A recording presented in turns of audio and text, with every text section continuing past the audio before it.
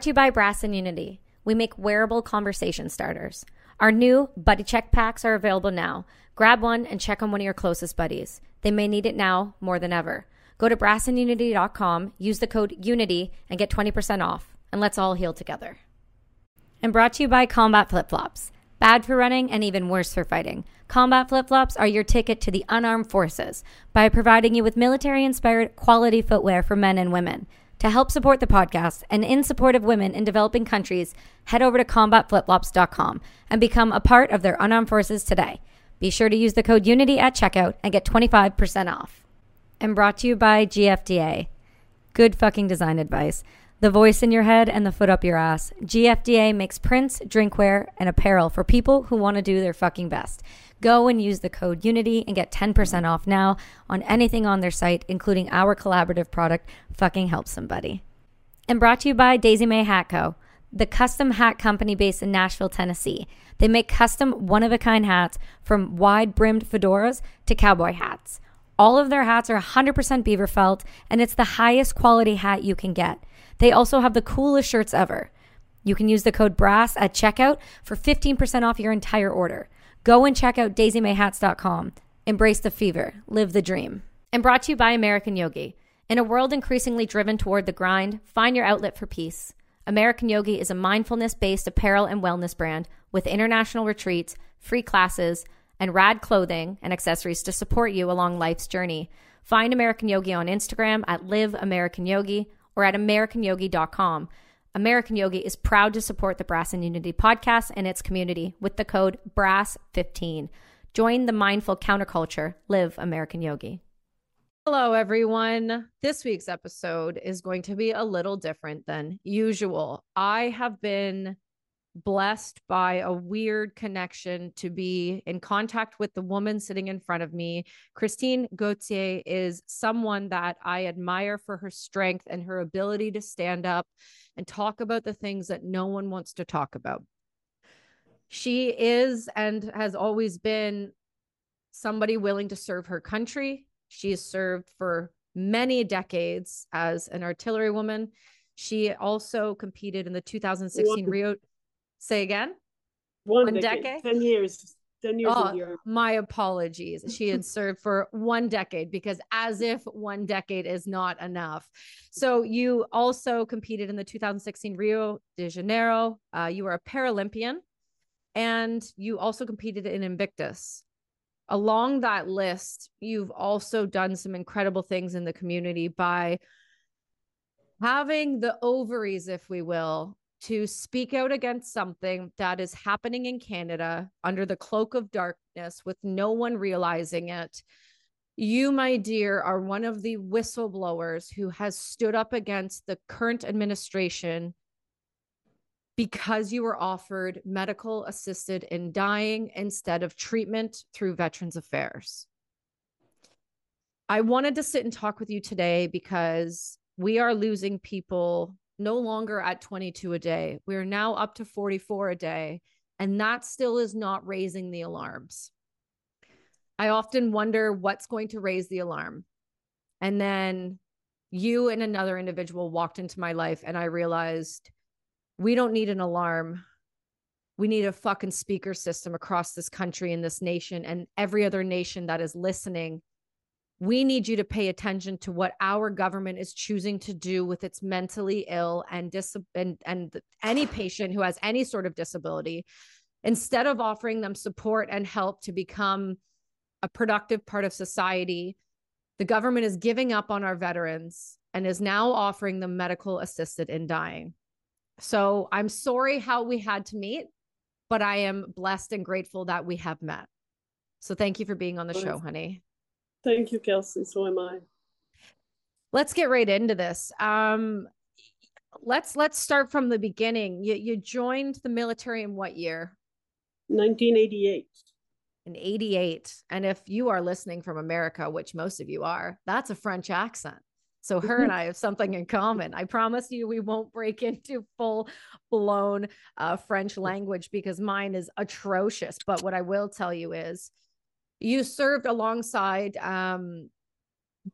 artillery. You were an artillery woman. You did the job. You did the front lines job. You did what most people don't get the opportunity to do in their life, and that is, sling rounds down range and really be there for others in a way that most people don't. And that's what's amazing about you, is you didn't sit back on at any point and say, I'm going to do any sort of other job. I'm not going to push paper. I'm not going to do this. I'm going to show up. I'm going to be there. I'm going to lift these rounds. I'm going to huck them down range, and I'm going to let people know that I've got their back. And that's why hearing your story was so troubling to me.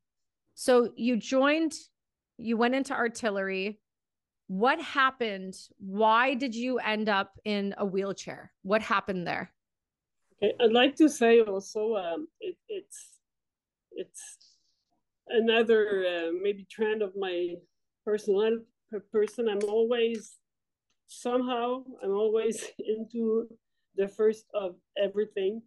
I was in the first group of women to enter combat arms, in fact. So we were the first ones. There was 3 of us in basic school, and then 7 of us in the first artillery class. And we were supposed to be making a trial test for 1 year to see if it would work for women to be able to be allowed and admitted in combat arms. So I was in that first group of women. How did that feel for pressure? Yeah, you were paving the way, but I mean, the pressure to be able to uphold the position, that must have been intense. Yes, it was. And we've been through many things the hard way. It was hard the whole way. And I'm very happy I had the opportunity to do it and glad it worked out. But yeah, it's funny how this has started up. Unfortunately, very early on, already in bioschool, during a training exercise on the obstacle course, we had to jump into a 6-foot trench. And as I landed in the bottom of the rocks, and my knees went out of joint. And so that was my initial injury. So I was postponed the next course after to finish, but that was in late 88, early 89.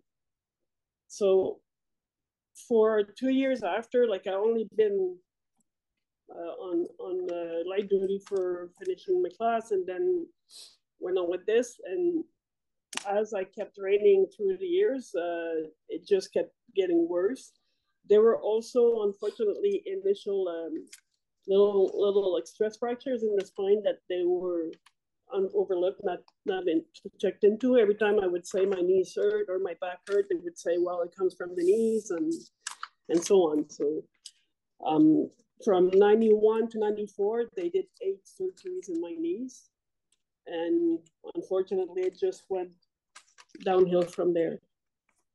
When you say it went downhill, how does something go so unchecked and so missed? I mean, spurs in the spine, it doesn't take much. It takes one micro fragment to hit the spinal cord and cause significant damage. So at what point did you start to, see the repercussions? Was it right after the surgery started? Yes. Well, unfortunately, at that time, Kelsey, we didn't have the luxury. We were not allowed to go and seek civilian second opinions. We didn't have medical card from civilian. It was mandatory for us to just have the military doctor's appointments. So when they were checking, they weren't even checking my back. Every time I said I brought it up as my back was hurting, it was just always, well, it comes from your knees. It's because it runs up your knees and it hurts in there.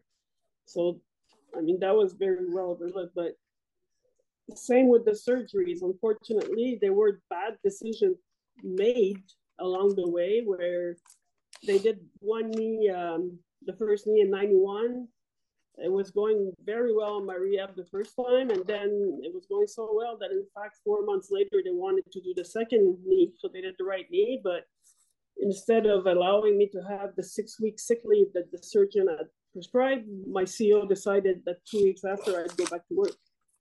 So my entire surgery on the left side completely ripped out a piece. Oh. So that created the first ball rolling, or the second, if I may say, that I had to go back for emergency surgery into the first knee because everything had ripped.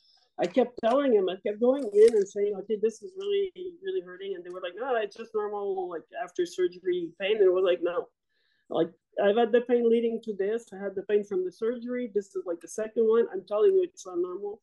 Suddenly, because I just kept nagging, probably they decided, okay, fine, we'll do a test. And I was in Shiloh, Manitoba at the time.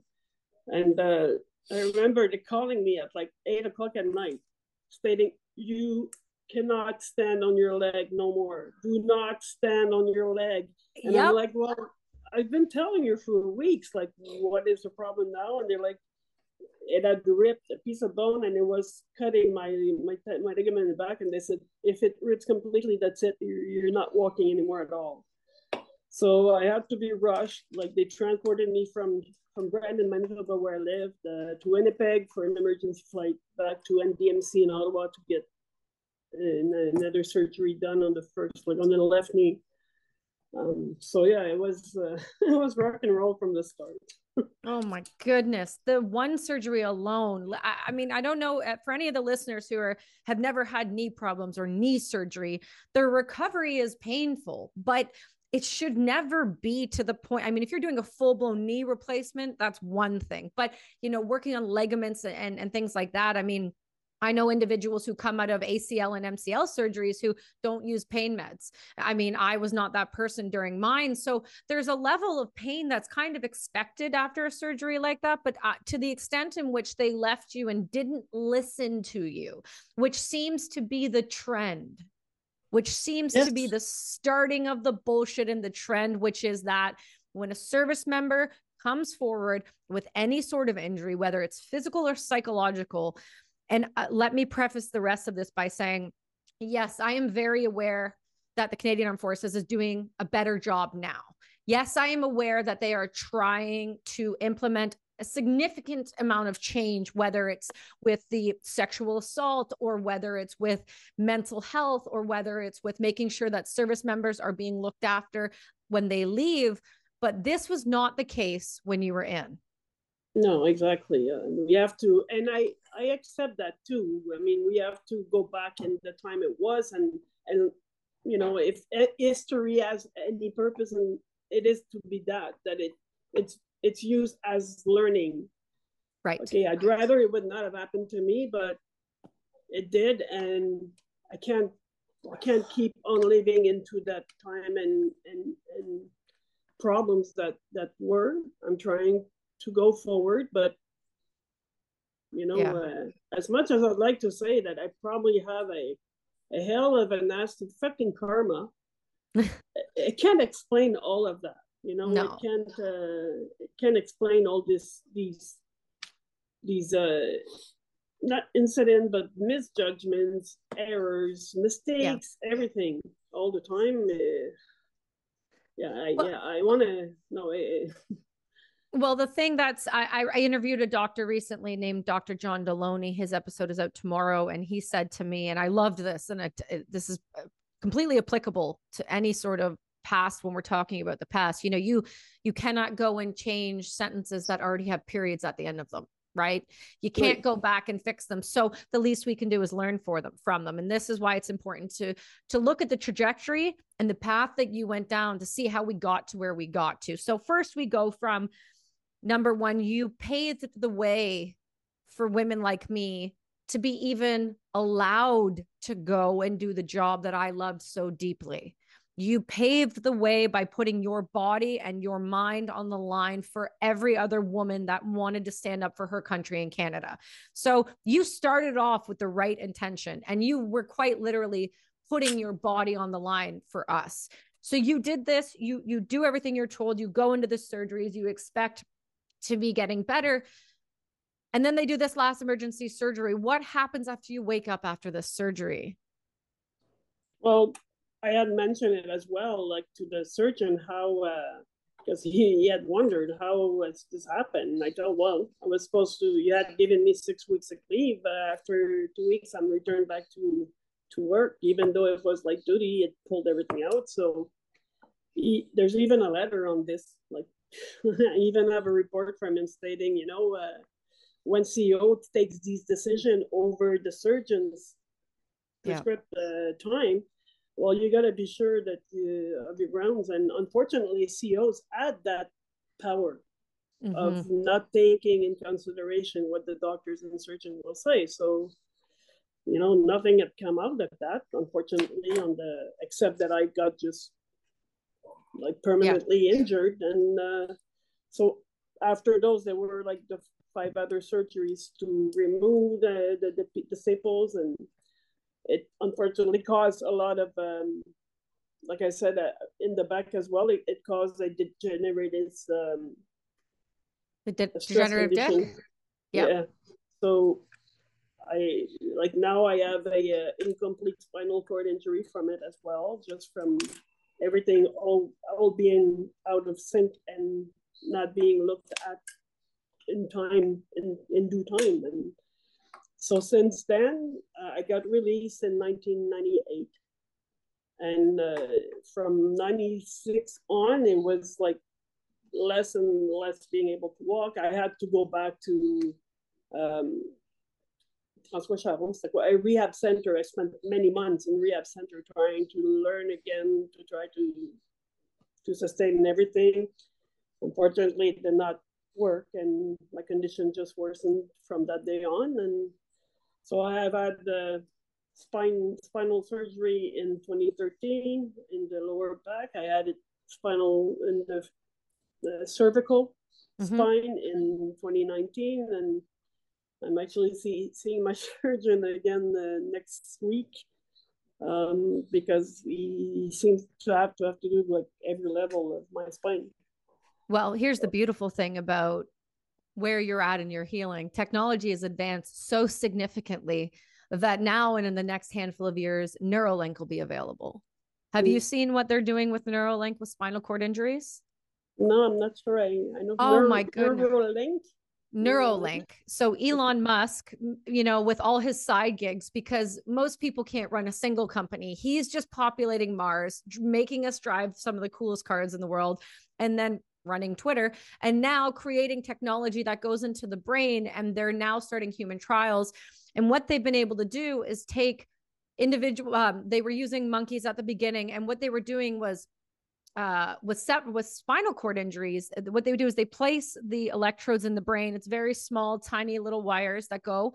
And then they were attaching it, a sensor below, if I'm not mistaken. For you guys who do know more about this, feel free to yell at me in the comments. But the roundabout is you attach a sensor at the top and at the bottom, one below the spinal cord injury, one at the top, and it talks.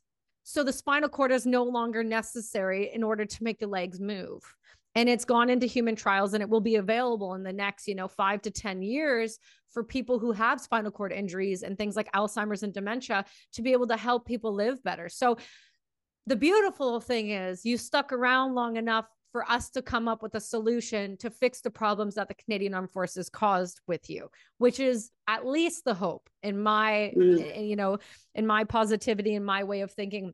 There are things coming. But the tragic side of all of this is this was all completely preventable. That's the thing that gets me. Yes, I think so. I think also that it could have been prevented. Of course. Like I say, I want to put, I want to put part of the blame on, like I say, having a bad fucking karma and being unlucky in life in general. Or I must have been a hell of a mean freaking person in my previous lives, because it's not in this one for sure. Right. But so, I mean, nobody pushed me. I had to jump in this whole voluntarily, being my obstacle course training. And, why didn't it happen to the 20 other ones that were there? Well, after I went in, like, they cleaned out the rocks, but you know what I mean? Like, yeah, you were meant for something bigger, though. And I feel like if that injury didn't happen to you, you might not have gone down the path that you went down. And we might not be in this position right now. And sometimes we don't always know why we are in the positions we're currently in, or why we had to go through what we had to get there. But right now, in this pivotal moment in 2022, you are sitting in a position that no other veteran is willing to speak about. And we know that there are others that have been offered this. And before we get into that, I want to keep going, but we are all put on a path for a reason we don't fully understand. And I'm starting to see your path unravel in front of us.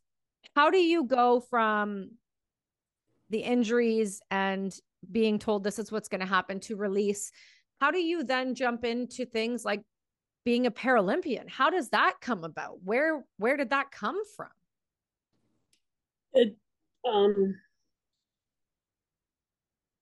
Before I go in this, Kelsey, if you want to have the whole story, let's do the whole story. Let's do it. So I come from a middle-class family, I'll say. My father was a police officer. My mother was a baker for a big grocery chain. I had four sisters. We had a good life until my parents got divorced at 10 years old. I went and lived with my father at that time. And unfortunately, there was somebody around the family. So I was sexually abused when I was between 12 and 14.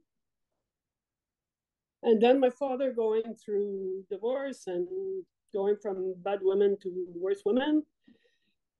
And not my mother not being the bad one, but the ones afterwards being the worst to worse. Drinking heavily, he started beating me up very severely. So between the age of 12 and 14, I was not saying daily, but almost daily severely beaten and sexually abused. And until one day I decided that this couldn't go on, and I asked to go back to my mother and sisters. And then my father pointed his gun to my face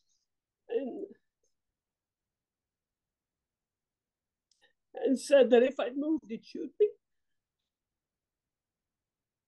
So he called himself the police to say that what was the situation, that I didn't want to stay there anymore, and that they better come and get me. So the police came, got me out of there.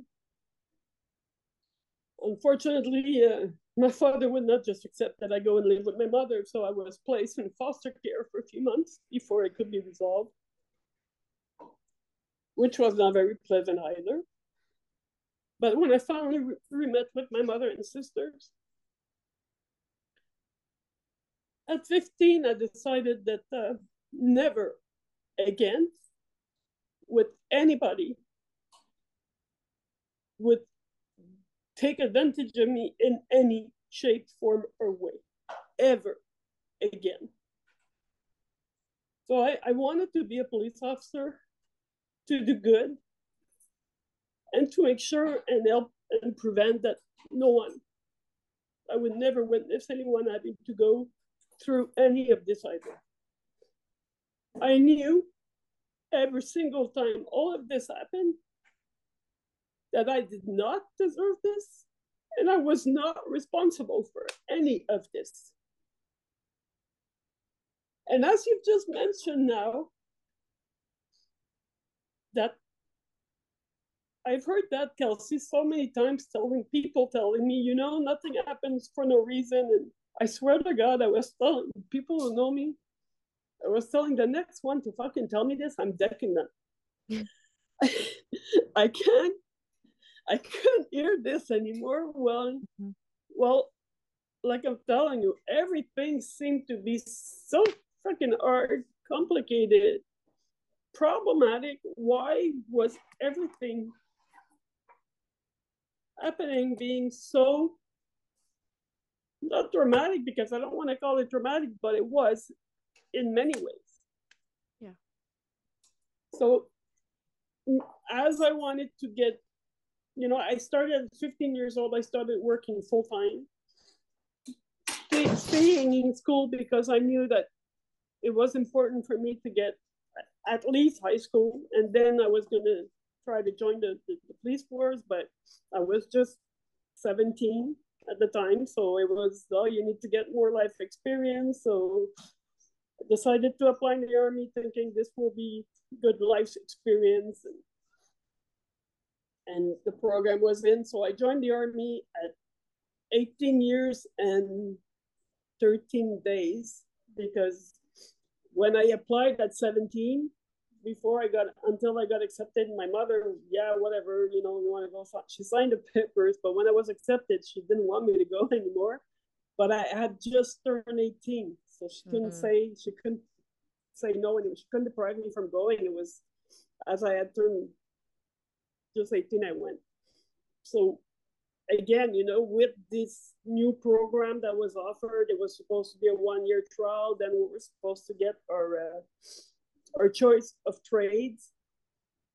Didn't turn out that way. When time came for that, it was like, oh no, you signed for 3 years. You're gonna have to stay 3 years. So it was like, oh man, okay. And by then, it was like I enjoyed it. I enjoyed that it was not routine work, that we touched mechanic, we touched many other things. So it was enjoyable.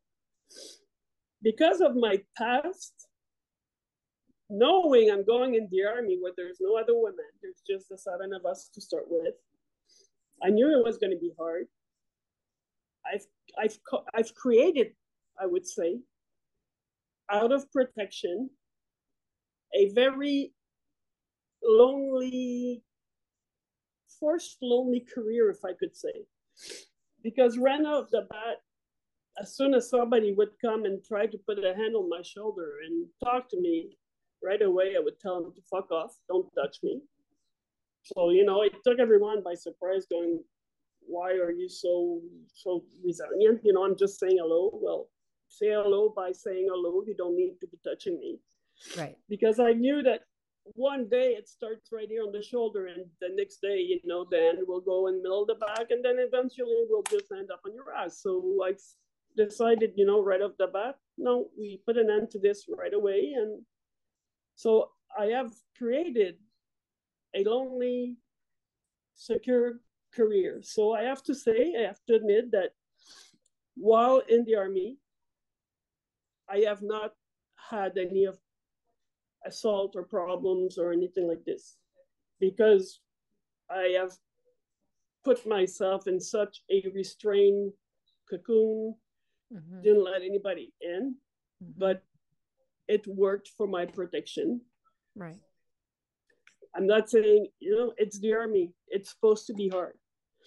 It was hard. Did I have stupid comments? Did I have some people trying to come and trying to get me in position? Yes, but I didn't drink. I didn't go to the mass. I didn't, like I said, I have created myself a tight a safety lonely, net. Yes, but that's how I could best. That's what I thought would be best for not putting me in dangerous situation that I couldn't control. Right. Excuse me. So that is how you wanted the beginning. I think that, for answering what you were saying before, that we are meant for something. As everything has happened from December 1st, I'm starting to see that, wow, was that really all this hard shit, all these trouble, all these to lead to this? I don't know if it had been necessary. Hopefully that it will be for good use. But that's why I have been so tough. I mean, when you have to spend 2 years between 12 and 14, you spend 2 years restless of everyone else's move, because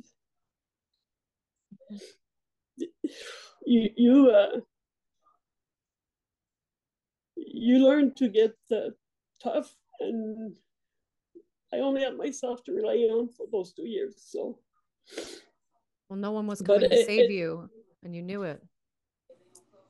excuse me? No one was coming to save you, and you knew No, that. no. I mean, there's people, they were some of my friends' parents that were seeing me going to school. They were appalled. They wanted to do something, but like I say, back then, my father was a police officer. They were, again, it might be different today, but they didn't turn on each other back then as well. And I wanted to try to change what I was living by the inside if I could have. Mm-hmm. I believe in goodness. I believe in the good of people. And I just didn't want this to never happen to anyone else that I could be witnesses of or help. So I'm so sorry that happened to you, and I'm so sorry that those adults couldn't do what they needed to do to protect you in that time. It's but heartbreaking. that I think led to being able to still fight to try to make sure that good prevails of everything. And Mm-hmm. That way nothing happens without a purpose, right? And everything that happened to you, you couldn't let it just happen in vain. You needed to do something with it. You needed to use it, and you needed to not allow it to be the thing that defined you. And it doesn't define you, and it never has. I'm just, when I hear people talk about trauma like that when they're young, I always say, where was the parents? And obviously, in your case, and like most cases, it comes from the parents. And that's what the most heartbreaking thing is to me, is no excuses. And at any point will no excuse justify what your father did, nor the positions he put you in. I'm sure being a police officer, that came with its own baggage, its own trauma. Yet he just didn't have what it took to heal himself. Instead, he took it out on you, which is the most appalling, if anything. I'm truly and deeply sorry. I can see why you were able to make it through everything you've made it through, though. You've done a really, really great job of being there for yourself when no one else was. And if anything, that shows the resiliency that you have in your humanity and in your soul. Most people would have collapsed under that pressure, that weight of that trauma, but you were able to keep moving. And instead of saying, this is my life and I'm going to go down the gutter with everything that happened to me, you took that and you moved it forward so that no one else would feel those things again. I wonder, I don't think you would have joined the military if this was the case. It seems like this wasn't the path that you were aiming to go down, but yet this is the path that you're on. And with all of this happening to you and everything else, and then having the government prey on you again as if you had no support or no recourse or no way out of this, it's even more infuriating knowing a little more about your backstory. It's even more disgusting. So often we expect the government to come in and step in and help us or help people in the communities. And what we have to realize is that no one is coming to save us. They're not coming to save us. We have to be able to rely on the people to the left and the right, or even ourselves, to know that we can be there to protect ourselves. I was listening to this morning, there's a video that's out right now, and it's of a 911 phone call with a girl who has been terribly beaten by her significant other, and he was back and doing it again. And on 911, the dispatcher said, "Can you leave?" And she said, "No." "Can you call someone else for help?" They said. "I don't have someone I can send to help you." He had put her in the hospital the week before, but he was back and no one could come and stop this again. And they said, "Can you call your neighbors?" And she said, "He smashed my phone. I have no phone numbers to call. I have no one to call but you." And they said, "There's nothing we can do for you. You can come in tomorrow to the police department and make a statement." She's lucky if she probably survived that.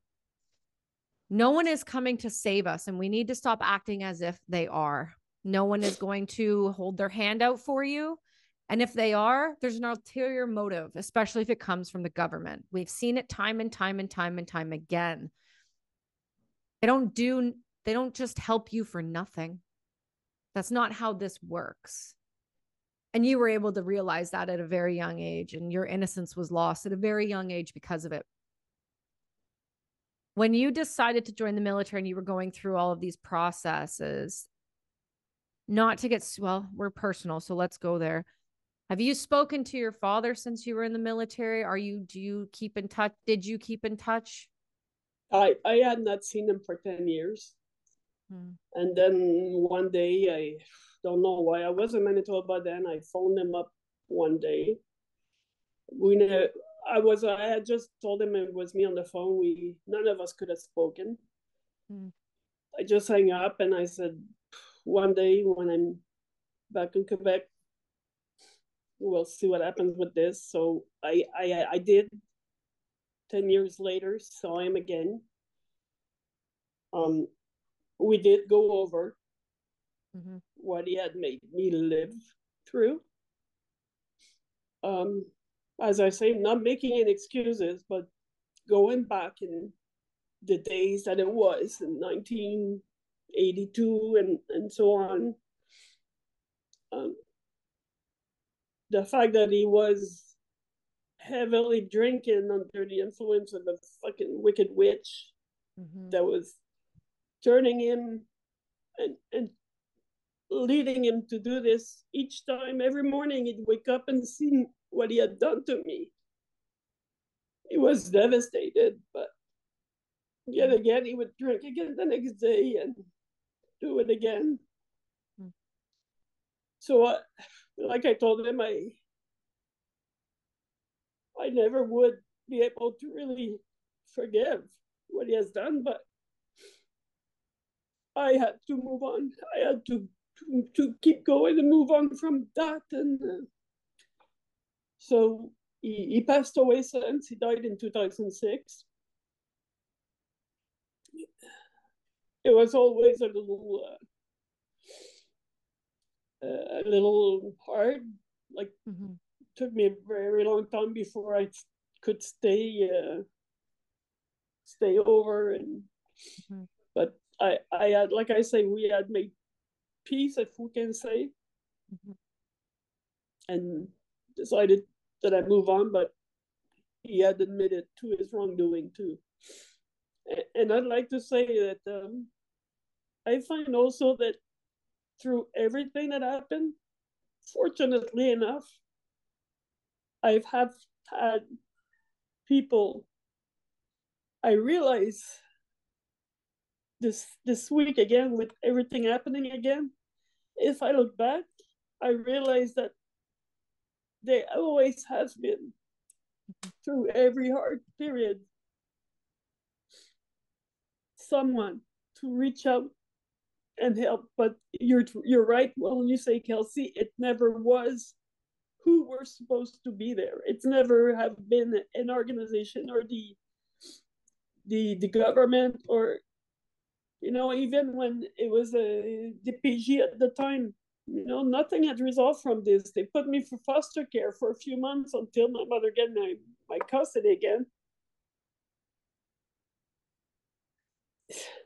How was never any of this investigated and treated? It was just left to it. Because it was a police officer. That's why. Maybe also, but I have to say that through everything, there was always somehow a good-hearted person, not a group, not an organization, not a government, but a person to help me through that time that I needed the help to be able to move on. And I don't think, surely, without these amazing individuals at times, surely I would not have been able to pull through this on my own. That's for sure. We're not meant to do things on our own.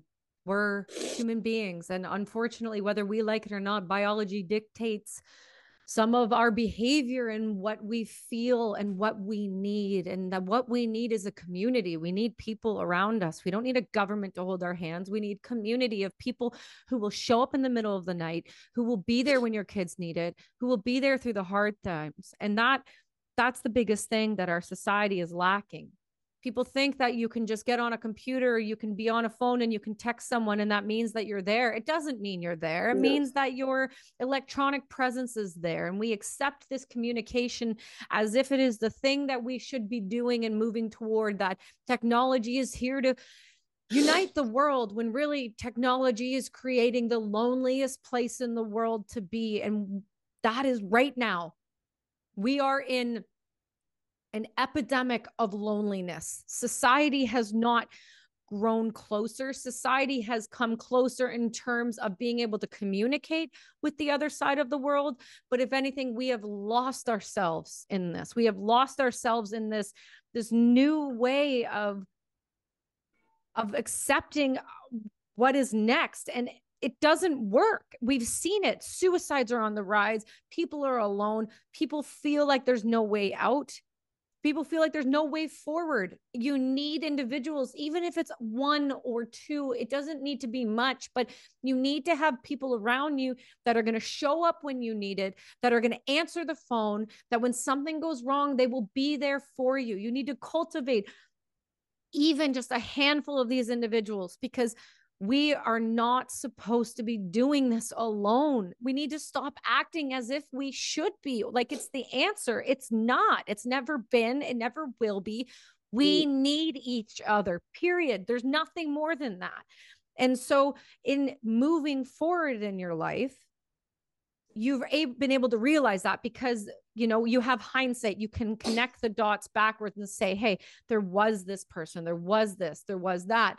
But as you move forward down this path in your life, sometimes you get so hyper-focused in on the problems that we can't see the good things that are happening around us. That's also what technology has done. It has shown us that we need to be hyper-focused on a box.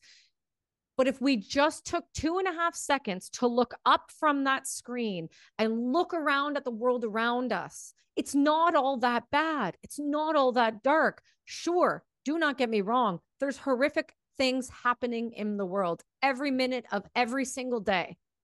But when you absorb and suck yourself into these screens and believe everything that you read, of course, we're going to be a depressed society. Of course, we're going to be struggling. Of course, people are going to feel alone. These boxes are all we care about. We need to put them down and pick up the phone and call someone. We have technology now, which blows my mind. My son will be like, Mommy, let's FaceTime someone. I'm sorry. When I was alive, it was a cord on a phone. You had to have the world's longest cord to walk around the corner to have a private conversation. We should be utilizing the technology in a positive manner to connect with one another, not to sit there and stare and scroll on fucking TikTok like the Chinese government want us to.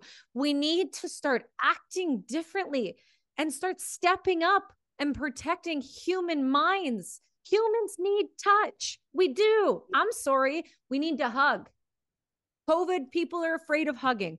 I'm sorry. I'm so sorry if you, throughout COVID, if you're listening to this, have developed anxiety about being around others.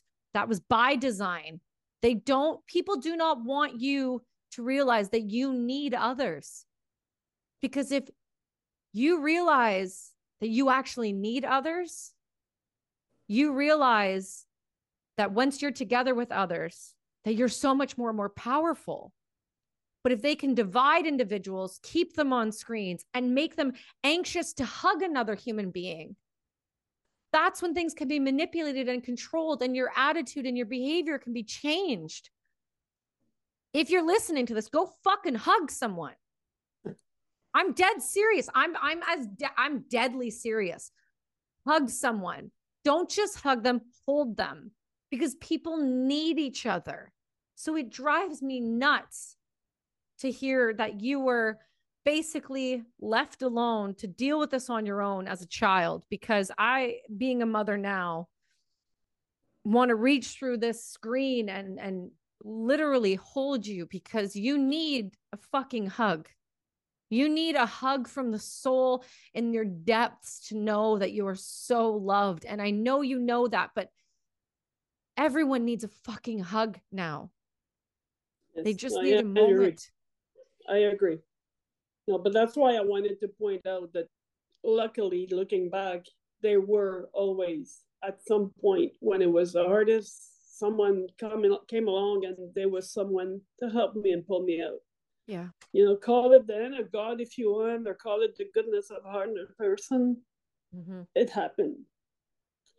And I'm grateful that it did to these people. You know, and as we move on, you know, same thing. In 91, I went to Cyprus, Golan Heights. I was sent in Israel for 6 months during the Gulf War. So we were not supposed, you know, as I was getting prepared to leave, it was like, okay, but it's going to be dangerous. No, we're going to Israel. We're not going in Iraq. Mm-hmm. We're not going to be where it's supposed to hit but it did. We had, like, I think the count was over 28 missiles falling in Israel. We had to go and take shelter in the bunkers. I had the runs to make to Tel Aviv. I had to swallow pills before I went to each run, just in case there was a biological agent falling in a missile. We had the atropines injections in case. You know, it was really really hardcore for the time being. And seeing, as I was spending a lot of time through Syria, seeing all these families that from their previous wars living in these bombarded buildings, all cramped up, and you're seeing from the street, you see this family sharing this meal in this bombarded, opened up wall from a bomb that had exploded there before. As I was going in there, I was getting my mother was sending me these care packages, and I had like chip chocolates, and I'd bring this to a kid, and seeing this one kid running off to his family to share it with, instead of hiding in a corner to shove it up on his own, that really changed me a lot. Like I said, you know, before my 10-year-old, we were really happy. We had I would say we had a middle class family, so we were blessed with, you know, a house, a pool. We had new clothing every year. Even though I had 4 sisters, we never had to wear the worn down from my sisters. We were getting each of us new clothing each year. You know, and yeah, you get selfish when you are brought up with so much. That really changed me to become less material. I don't need any of this equipment. And that was from the time, you know, in Israel and Syria. I became a lot more, even more, if it was possible, even more aware of people's needs and the deservedness of people. All you need is that the support of the others and being with the others. Has to see how they could still be so happy in this blown up building and still remain a family through this hardship. Man, we are blessed to be in Canada, and people have no clue of it. No. And I agree, as I am not a computer social media user, I also find that it is a good advancement in science and in possibility to be able today during wartime, still maybe not today, but to be able for you people living this crisis in Ukraine right now to have news and seeing their loved ones there. It is grand, but there are so much bad created from it as well. Wow, yeah, it turns me around. Yeah, it's it's like any other technology in the world, right? It can be used for good, it can be used for evil. You can choose to use it for positive, or you can choose to use it to demise and break people who watch it and who use it. I mean, the thing that gets me is, and you're so right about this. I told a story and I won't retell it because you guys have heard it before, but there's something about people who come from a war-torn country who have lived through serious, serious trauma, things that they cannot control, bombs going down around them. Like you said, being in Afghanistan, when you would go by these mud hut, we call them compounds, but they're just like mud walls, right? They're not, and there's like a sheet for the door. And these people will have no food, no nothing, no running water, but they will, when you show up, I mean, if you're not kicking doors in, if you give them the time of day, they would sit down with you and they would feed you and give you whatever they had to give, because they see humans as something different. They understand how quickly life can be taken.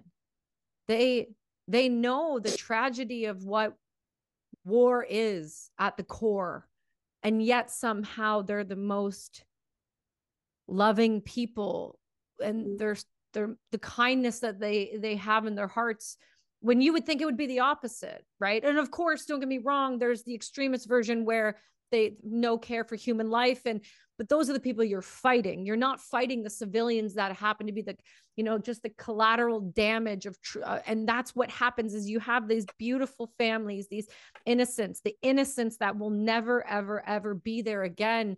These children that you saw that were being fed in this blown up building for a moment of peace.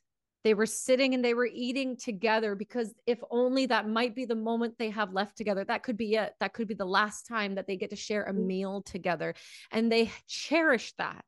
What you gave them, they cherish that. That was something they probably, oh my God, I think of Syria and the Gulf War. And it's like what you gave them was such a small thing to all of the Western countries, but to them, it was everything.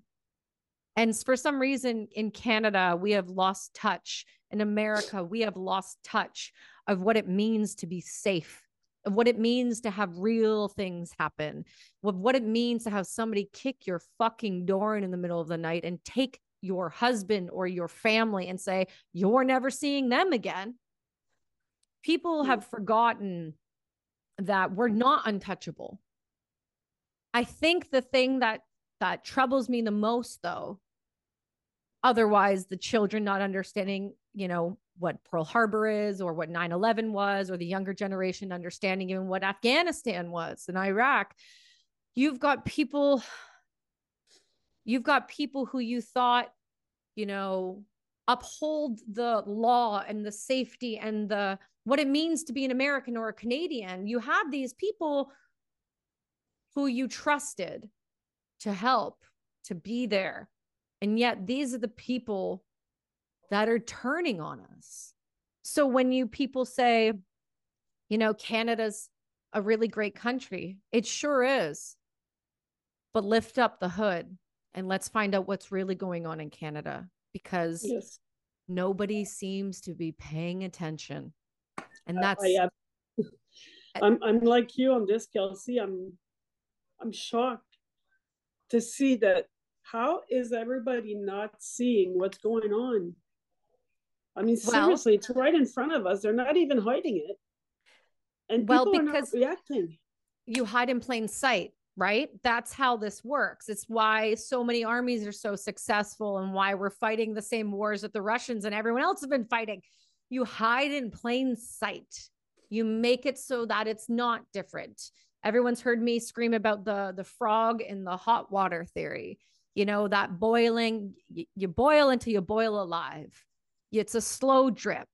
It's such a slow drip that you don't realize it until all of a sudden you go, I'm at Checkpoint Charlie. I don't have a passport anymore. I can't leave the country. I can't leave the province. I can't get on a plane, train, or bus. And you go, but the rest of the world can. But I live in Canada. What do you mean I can't leave the country? What do you mean I can't leave the province? Wait, what are you talking about? I can't go into a grocery store? Wait, hold on. Is this Canada still? Or is this some weird draconian country that has fallen into this hands of a dictator who, for some reason, parts of Canada are still voting for? And then you realize, oh, COVID was a beautiful moment for them to take control of the only media outlets that we have. And now we all know that they're paid by them because they've accepted their bailouts. We now all know that CTV and Global and CBC, pretty much everybody except for Rebel News, is being run by the current administration. Listen, if you're listening to this and you're like, you just hate Trudeau, you should fucking leave the country. If you don't like Canada that much, then fucking leave. You know what? Fuck you. Because I've done this and I get so much hate about that. I get everyone saying, Kelsey, you bitch so much about Canada. Why don't you just fucking leave?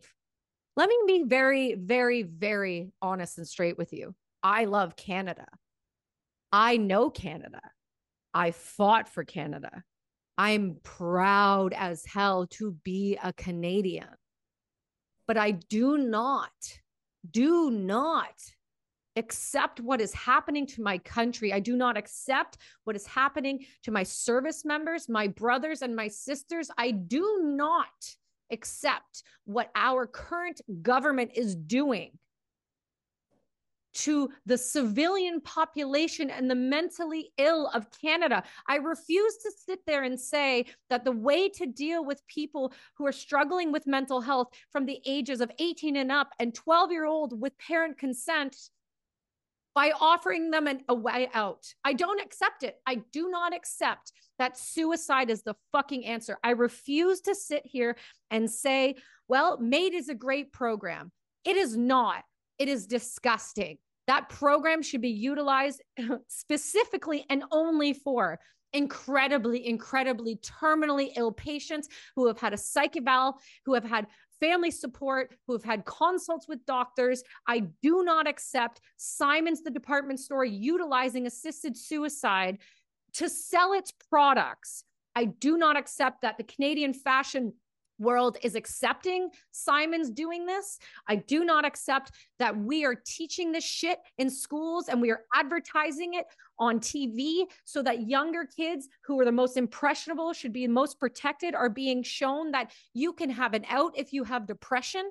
I do not accept this way of Canada, but I will not leave this place because I love it too much. And I will not abandon those behind me to say, oh, sorry, I'm living in America now, so you guys can all just like die, right? Like, I do not accept that shit. And none of us, not a single one. I don't care if you love Trudeau. I don't care if you love Pierre. I don't care if you love literally anything else than what's going on in our administration. I do not care, but I do not accept that we should just allow this. It is so troubling to me that we are telling people that you cannot get better.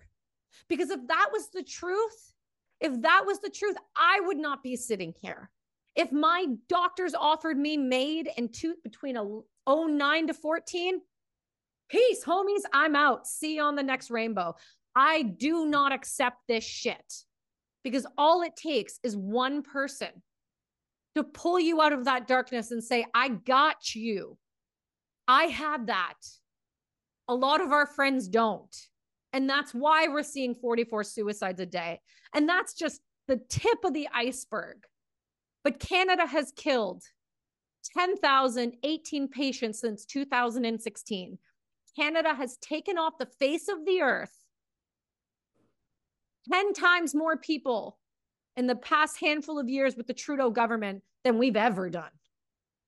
So tell me, are we on a slippery slope? Is there something I'm missing here? What am I not getting? Because I know for a fact in the DMs, the next thing I'm going to get is, but Kelsey, what if people choose that? You're taking people's rights away from them. No. I'm here to protect you and tell you that there is a way out of depression. There is a way out of MDD. There is a way out of mental health disorders and pain in your life. There is a way out, but we need to be given the tools to do that, not the fucking gun to pull to our own heads. Like, can you imagine the doctors that are having to do this? or are accepting that they're going to go and take lives from people who are just going through depression, what is their conscience going to be like? We are invoking trauma on others by thinking it is the solution. It is not the solution. Last time this happened was 1941. That's when we started getting rid of, and by we, I mean over in Europe, they started getting rid of any soldier that had shell shock, any soldier that lost limbs, any soldier that could not fight. They decided, fuck it, let's kill them. They're more trouble to look after. They're more money to pay than they are to help. They're not going to be productive parts of society. They can't hold a gun anymore. We don't need them anymore. We took them and we used them for what we needed. Because they're a number, we're going to throw them out. We do this to human beings as if every single life on this planet isn't special, and it is. We are so lucky to be born in this world. So why are we allowing governments and individuals to tell us that we don't get the right to fucking live in it anymore? Sorry, you're depressed. Here's a gun. Sorry, you're not feeling well today. There's no way out. Take this pill. I'm sorry that you are having a rough year because your husband passed away. You know what'll make it better? Why don't you go join him? I do not accept this. I do not accept this, and I refuse to accept this. And every other one of you who are listening, most of you are American. Start paying attention because your fucking hat is on fire. And when Canada burns, that trickles down to America, and it's happening, and we're seeing it. Forget who's in charge. Don't even talk about left or right. Any human being that's in a position of power, if they say to you, there's a better way out and we will help provide that for you, run the other direction and start screaming. Because when we start killing our own citizens, that's when we know things have gone too far. So right. Absolutely right. I'm sorry. I just, the one thing people say to me is like, nobody wants to listen to the over emotional woman scream about things. But at what point do we start to look at the severity of these and go, it's okay to be emotional. It's okay. It's okay to talk about it, that it's not okay to kill people. It's just not. And I'm never going to sit there and say it's fine. And I'll never be calm about it. And if you're calmly sitting there going, well, you're just an irrational woman, then you haven't been offered to be killed by your own government yet. Give it time. Your time is coming. So let's move right into it. Let's move right into it. I got a phone call. About you. But before I even got a phone call about you, I was doing a live on Instagram one day with a friend of mine called the Walrus Whisperer, Phil Demir. He is the whistleblower from Marineland. He is the reason why Marineland is going bankrupt. He is the reason. He has used his voice to make change. And he is a powerful person. And we were doing a live one day. And our mutual friend, Mark, jumped on and goes, I have an email for you. Check your email right now. So during the live, I read it out loud. And it was that there was an audio recording of a veteran, a combat veteran, being offered medically assisted and dying instead of treatment for a TBI. It blew my mind. I couldn't believe what I was hearing. And then I started talking to that veteran and I realized it was true. And then I got another phone call about 2 weeks ago. And he goes, listen to this episode. This is a lady you need to know. She's also been offered medical assisted and dying. So can you tell me how we got to where we are right now? At what point did you start reaching out for help? And at what point did they decide that it would be easier to kill you? Well, in fact, since I've been a veteran since 1998, we all know how strenuous it is to navigate through the system. Mm-hmm. I've always, regardless what I've happened to me in my life, I've always respected the chain of command, the system, the way to do things. I have always done things as they asked and required. I so since the beginning, also because of, you know, before, we need to say that there's a march into this as well. Mm-hmm. I mean, I've been put on so many drugs for so long, being supposedly treated in pain management clinic, being so fucking out of it that I am sleeping with my gun under my pillow, freaking out through any little voice, noise, or thing moving.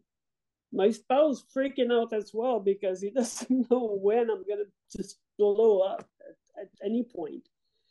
Being so drugged up that I was falling literally everywhere.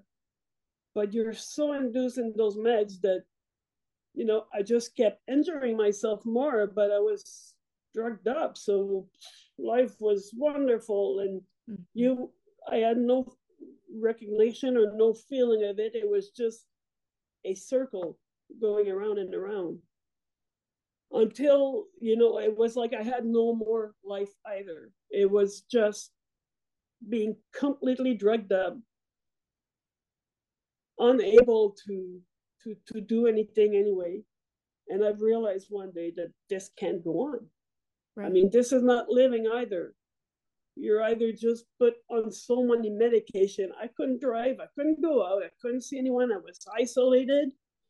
And that lasted almost 10 years until I decided one day, this is it. I can't go on with this anymore. Said, well, you need to stay on this med protocol, otherwise I'm not treating you anymore. Well, then fuck it, don't. And I've taken myself off of all these meds. Great. And I started feeling more pain again, but at least I'm feeling something. And I was able to start driving my car somewhere again, seeing friends, intervening. I had to learn to control and live within the respect and limit of what I could do. But it was at least fucking feeling something and living. So, you know, through all this, I was writing all the time about the equipment, the need I had, and more assistance. It's been a fucking hell fight since. I have so many letters written to all of them and so many stupid comments too along the way, Kelsey, that when this came about, that one about this offering, you know, MAID is the English word for it. It's not, we don't, I mean, there's no, that's not that acronym for in French, but. Quoi en français? All through, l'aide médicale à mourir. Okay. So maybe aide médicale. AMAM, maybe? I don't know. I don't know if there's an acronym. It's just, you know, maybe you can create it. Aide médicale à mourir. Yeah, AMAM, maybe. I don't know. It just never was an acronym for it in French. It was just always. So all through these years, because I was so out of it too, spaced out, they call you, they tell you everything on the phone, make sure there's no trace. So I started writing up most of what the conversations we have in those Canada books. Because at least, you know, they're always date by date. It's not just an email either that you can just lose, erase, and no trace. And so with these books, you know, everything is written down, and I try to maintain all the time, but it happens that, you know, I'm such in a bad down spree that some of them, but I would say most of the conversation are all noted in there. So through the years, I've tried to, in fact, I was actually trying to also, I've asked to meet with the minister so many times and everything to not, it's not just about bitching. It was really with the intention, I can tell you how bad it is, and I want to show you how bad it is so we can make it better. Right.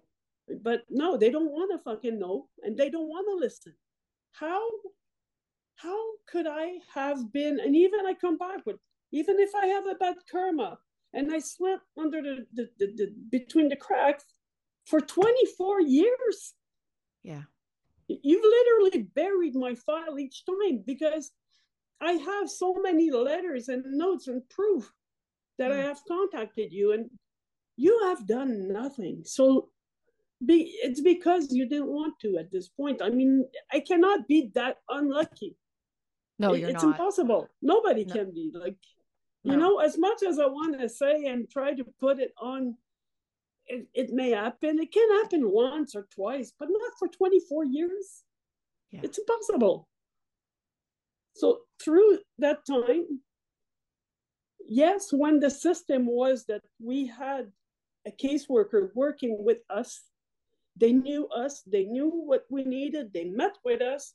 Mm-hmm. It was definitely better. And luckily, I've had along the way, at some point, some, again, I will say, good-hearted people that really wanted to help. But their ends became tied through this new system with Blue Cross. As soon as they implicated Blue Cross and we had to double up our efforts for the same one service, it became impossible to have the services. And now they want to do this with yet another company where it's going to divide again in 4. Well, they already are. So let me walk this back. Let me state this very clearly. Not every case manager at Veterans Affairs Canada is out of touch. I've been fortunate enough to have 2 case managers who have showed up for me and fought for me.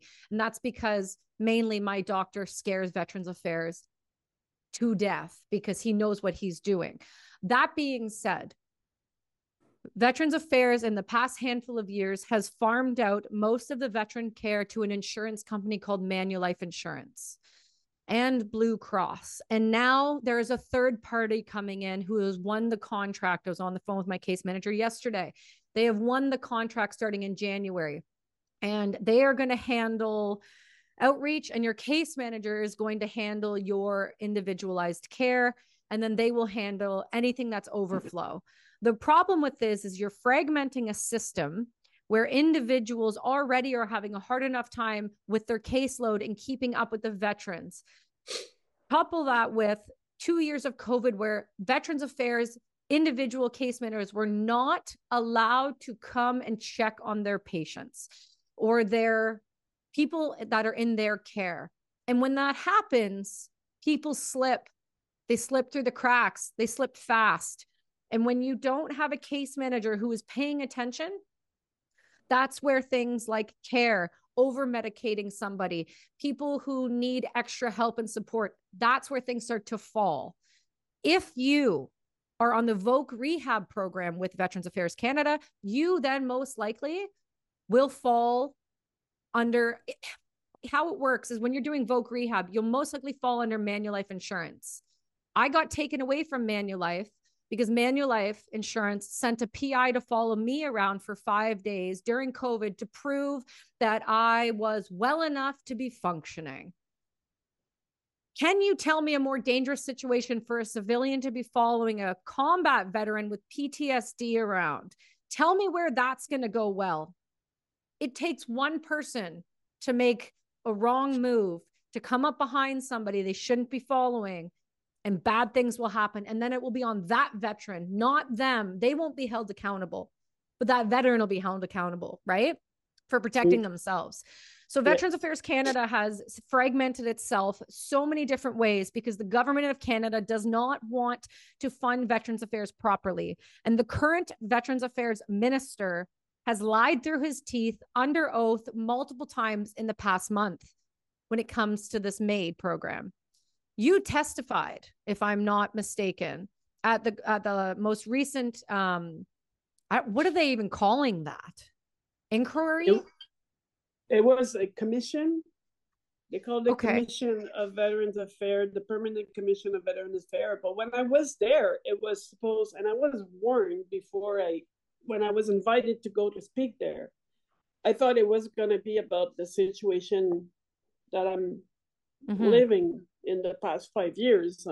Just to put in context, as I was saying before, it's been hard with Veterans Affairs since beginning. I mean, Mm-hmm. I still have claims because you know how it is, Kelsey, with the system. When they first put in my claims, when the Army helped me and put the claims in first, they put 2 knees finished, you know, completely. Well, it's not this way it works with Veterans Affairs. So when they accepted my claim in 1996, I wasn't going to be under their coverage until 1998 when I released. And when they taken that in 1988, they advised me at this point, oh, well, your claims were not done improperly.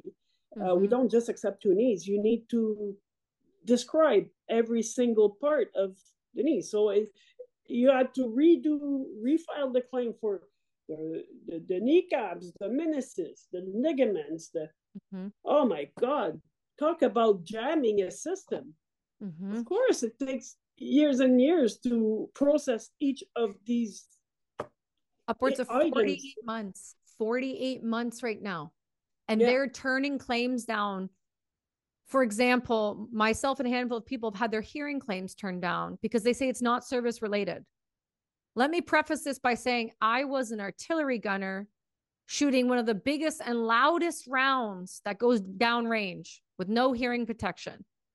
How can somebody sit there and truly say these things to people with a straight face?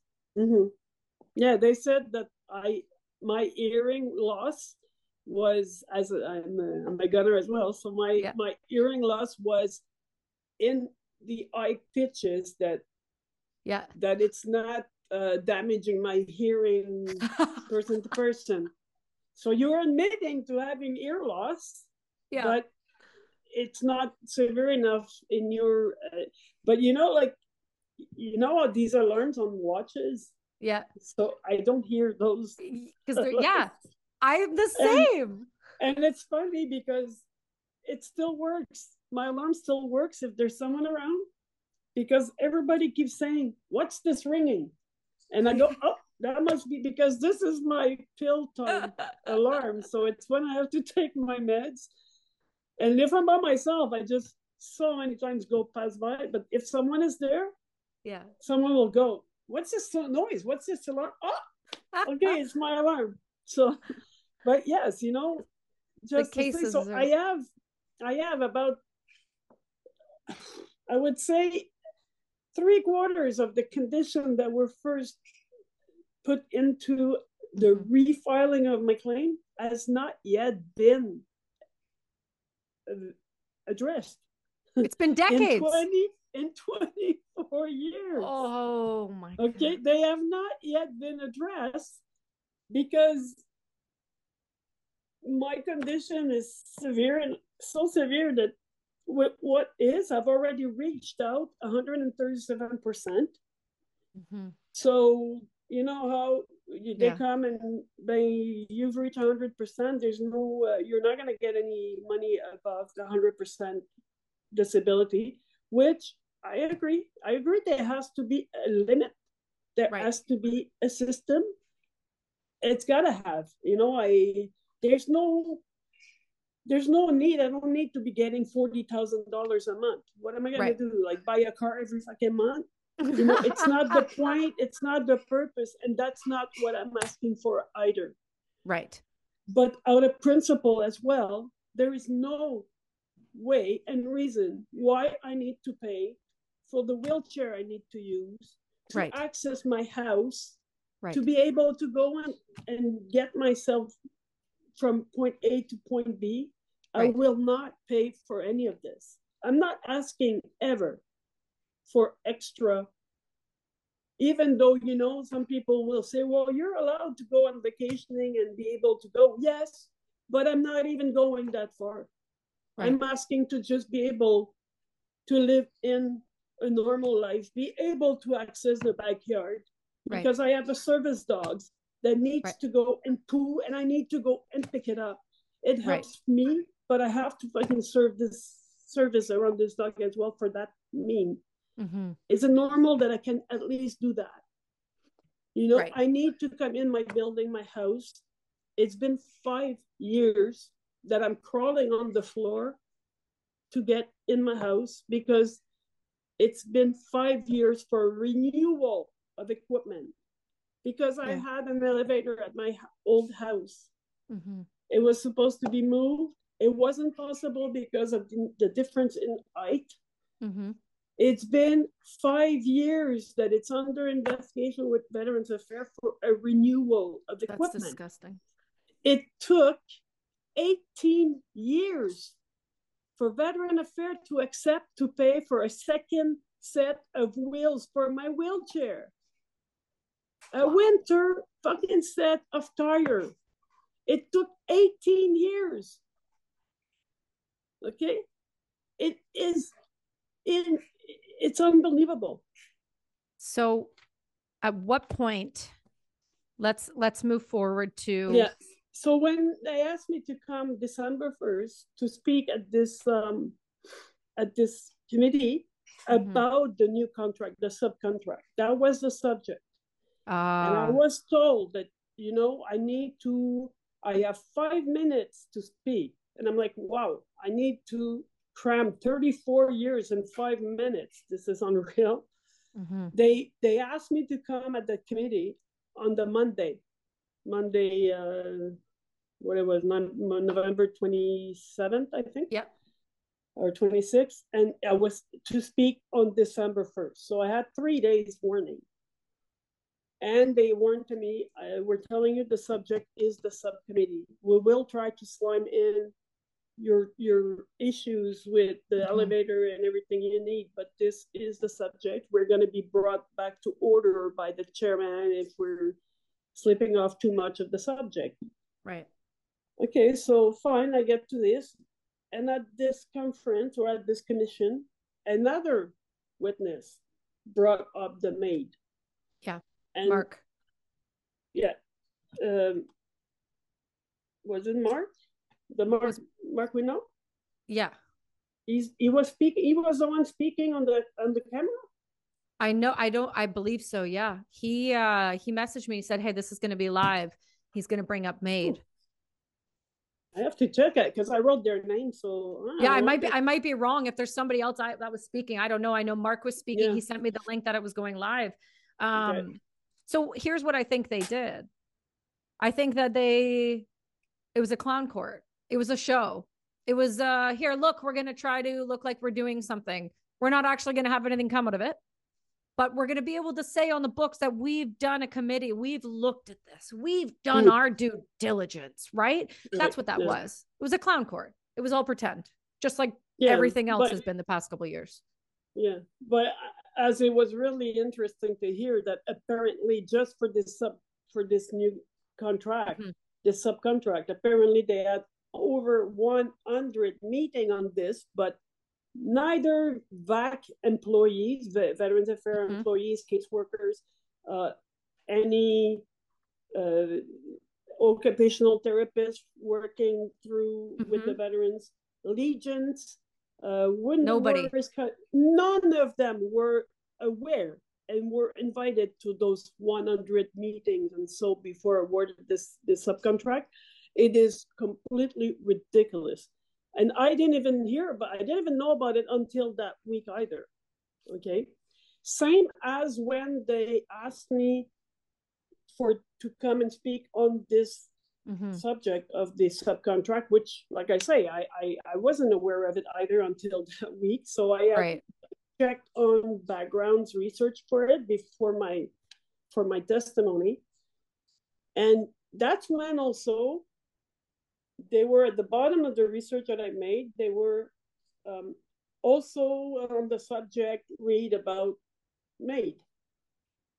So I've printed that sheet off as well. And you give me a second. I'll go get the document and show you. Give me 1 second. Yeah, absolutely. I'm going to ramble on while you do that. So MAID was brought forward. For those who are not familiar, medical assistant in dying is a word you're hearing thrown around throughout this episode, but you're also hearing it thrown around in the media right now. MAID is something that's coming through with Canadians that can be offered officially in March of 2023. And during the current administration, they have also made it so that for the first time ever, you can utilize MAID for more than just terminally ill patients. You can use it for mentally ill patients, which is despicable and disgusting. If you understand anything about mental health, you'll understand that there are ways to get better, and suicide has never and never will be the option. There is a doctor named Dr. Greg Passy. He has been treating me since 2011. He was the first doctor to do research in PTSD on Rwanda veterans, himself being served in Rwanda and Bosnia. He's been a psychiatrist for 42 years. And in that time frame, treating veterans, he has never had a patient die by suicide. When I spoke to him about the MAID program, he was blown away because he said, they've been paying me to keep these veterans alive. And now all the work that we've done, you're just going to eliminate and say there's an easy way out? I refuse to accept this. So MAID is a real thing. So you see it on the bottom of the sheet. What happens then? So as I printed those, the papers, as I have here, I printed these to get ready for the conference. And I see this one about the aid offered. Yeah. It's the first time. And if you look in the bottom of my page, let's see. I don't know if you see it. Yeah, there the you date. Go. Yep. Okay. 2022, 11/20 something. Yep. Yeah, November 25th, 2022. So Right. this is when I printed this the first time and heard about this the first time. And as I wrote on top, I don't know if you see it. Yeah. Translate. So because this is part of like with all my notes and everything that I always take, and like these books, as I told you before, I have all these Canada books in which you're a prepared individual. Everything. Yeah. So on this spreadsheet that I've printed, and I read this article, and like I say again, November 25th, 2022, I read this for the first time that there are 4 veterans. They bring up that there are 4 veterans that were offered this. And I write on top. They say 4 veterans were offered in that? On this here, they say 4 veterans were offered. So they've been, okay, so hold on. They sent that out, and they have stated 4 veterans have been offered MAID. You're being one of them. So no, I wasn't at the time. At the time you weren't. So they're saying here that MAID was offered to 4 veterans. Okay. Yes. As early as 2 to 3 weeks ago, the Minister of Veterans Affairs went on to the West Block with Mercedes Stephenson and said there's only been 1 veteran. Yes, I agree. This is an article from La Presse, from the newspaper, okay? And this is why that when I was there that day on December 1st, as the witness brought up this subject, and then they started in the commission speaking of how, in fact, as you just said, that the minister were coming above stating, well, you know, there are 4 allegations, but there is just that one case that we know about. I didn't even know there were going to be that subject there. But as they were going on with this, I had to raise my hand and said, well, I'm sorry. But I also was told that. And I will say what exactly it was. It wasn't French. Grant me this. I can say it in French as it happened, and I can repeat it in English after in my translation because it has been twisted, unfortunately, in some of the news. Shocker. It was actually translated wrongly by the translator at that commission because the minister, Deputy Blake Richards, sent me the link of the next Monday's conference with the minister, and they passed my testimony in review. And you had this little instrument that when you were speaking, you could either have the translator translate what the witness was saying. Okay, you had the option, if you keep it on one, you speak in English, it will be translated in French or vice versa, or keep it as it is from each witnesses. Right. So, and that's what the option I took. I speak enough, like, yes, I have a big accent, but I understand and speak enough English that I'd rather hear it straight out as it is and not have a translation. So I didn't hear the translator words until the next Monday, because she already there made the mistake of switching my words. So what had happened during one time that I was on conversation with an agent, stating that this couldn't go on. I was really down in the hole. It had to stop. I couldn't keep crawling the way I am to get to my house. I'm injuring myself all the time with all the transfers I have to make. I need to stop, move on. I just can't go on anymore. And the person said, Mme Gauthier, si vous êtes tellement à bout, vous êtes vraiment plus capable, vous savez que vous avez le droit à l'aide médicale à mourir. So to say in English, my translation to it, the guy said, if you really can't go on, you're that desperate, you're that fed up with everything, you have the right to die. Okay? So this is how it was told to me. It was presented to you. Yes. That's what it was said and presented. And I remember when he said that, I was completely in shock. And the only thing that came, it was like, seriously, like, really, you're not gonna help me live with the equipment I need, but you're gonna help me die? And this was a male that offered it to you, right? Yes. So now we know for sure. From there, sorry. No, it's okay. Take your time.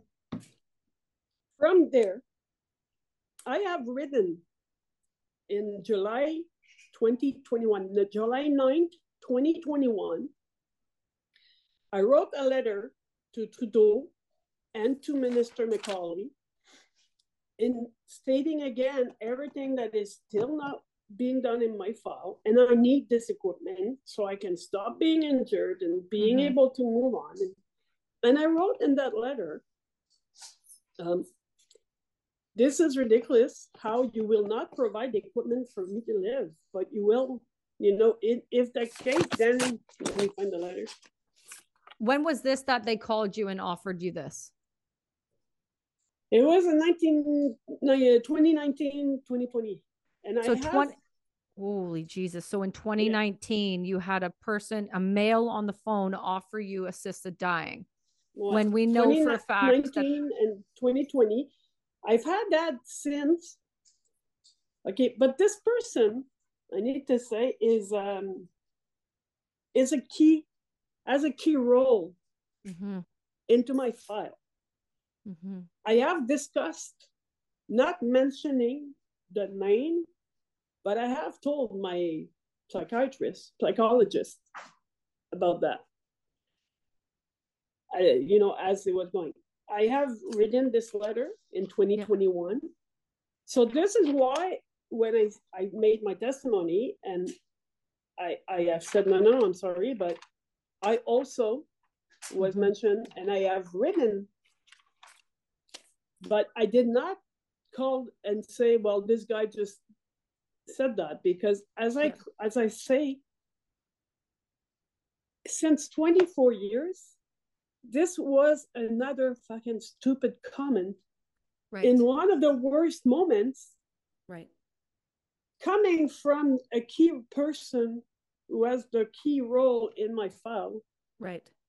And as I wanted to write, especially about his name and everything, in St. Anne's Hospital, they told me, we're dealing with this person day in, day out, daily. This guy, your caseworker, has been offering he was not my caseworker. He's a person with a key role.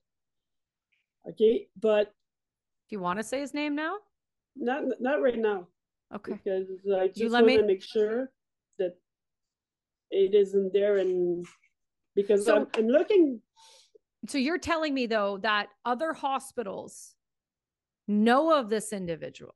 This individual has been doing this so much. I that don't know. other- No, Kelsey, I cannot admit to this because I don't know. I Okay. don't know that much. I didn't even know until December 1st or until November 25th when I printed this. Right. I didn't even know there were other cases. I Right. just thought, It was a stupid comment. You know, yeah, no, yes, to me, Mhm. I just thought I was the only one, and it was just another comment. Like I say, since the beginning, in past 24 years, you know, you should be lucky you've had these services and be lucky and thankful you have that. So you thought it was an off the cuff comment. You thought it was just yes. somebody's saying something stupid that's uneducated. But we didn't realize how sinister this actually was. No, I didn't know. I didn't know Right. there were other one until November 25th when I wrote this article. And certainly not either until in December 1st, they brought it up in their stating, well, it was 4 allegations, but really there's just one case. I'm sorry, like I say, and it has been misprinted in the newspaper. They did not tell me we're going to provide the equipment and the doctor to do it. No. I wrote in my letter, how crazy that you will not provide me with the equipment I need to live. Right. But then you come and help me die. Because, and in my books, there are 2 other conversations with 2 other persons where I brought this up. Because like I say, Kelsey, along the way, I'm still trying to get the equipment and the service I still need. Right. So I was told to kind of be cautious. Yeah, you can be cautious. You can say whatever you don't have to say anyone's names. That's totally fine. I'll say them for you. No, not now, but I mean, as when it happened, it was like treat this with cautious. But like I say, within the 20 years though, as I was saying, you know, you better be lucky you consider yourself lucky with what you have and be appreciative of that. Right. Be lucky you had it that long because from day one, as my condition was already at over 100%, I fought to maintain medical coverage, which I have won with the lawyer of VAC in 2000. They tried to get this away from me. I gained it. I won it again through the different palier levels of the commissions. From VAC in 2001, they tried to pull it again from me. I won it with a letter from Minister Paktakan in 2003. And they are still, again, getting it away from me at this point. So it was like, you should be lucky you had that long. So for the listeners who aren't understanding what she's fully breaking down, let me make it a little bit clearer for you. In Veterans Affairs with Canada, if you were a veteran and you need support, whether it's medical, physical, whatever it is, every single year you have to prove it. They make you prove it with doctor's appointments, with paperwork. They make you prove it. I know personally somebody who has had his legs blown off and he has to prove every single year why he still needs support for his prosthetics.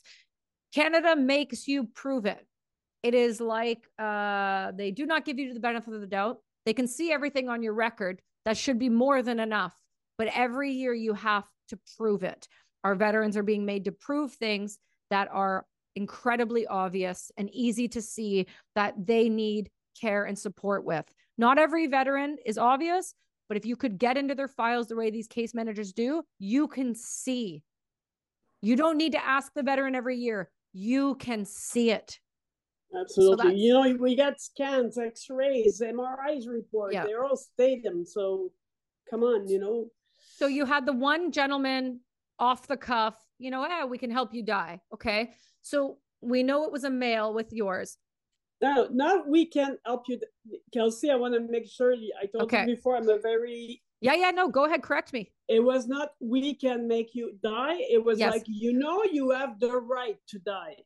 You have the right to die. You have the right to die. So a male said to you, you have the right to die.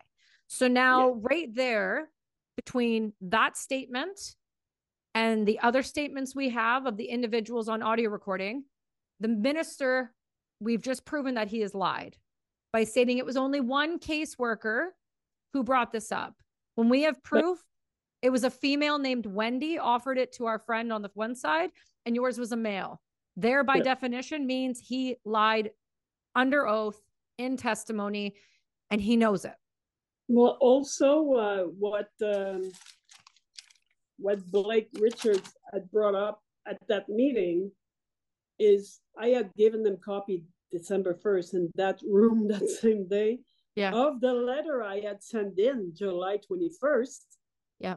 And apparently their investigation and these allegations and this one case, he says that it only came upon in 2022, in the summer of 2022.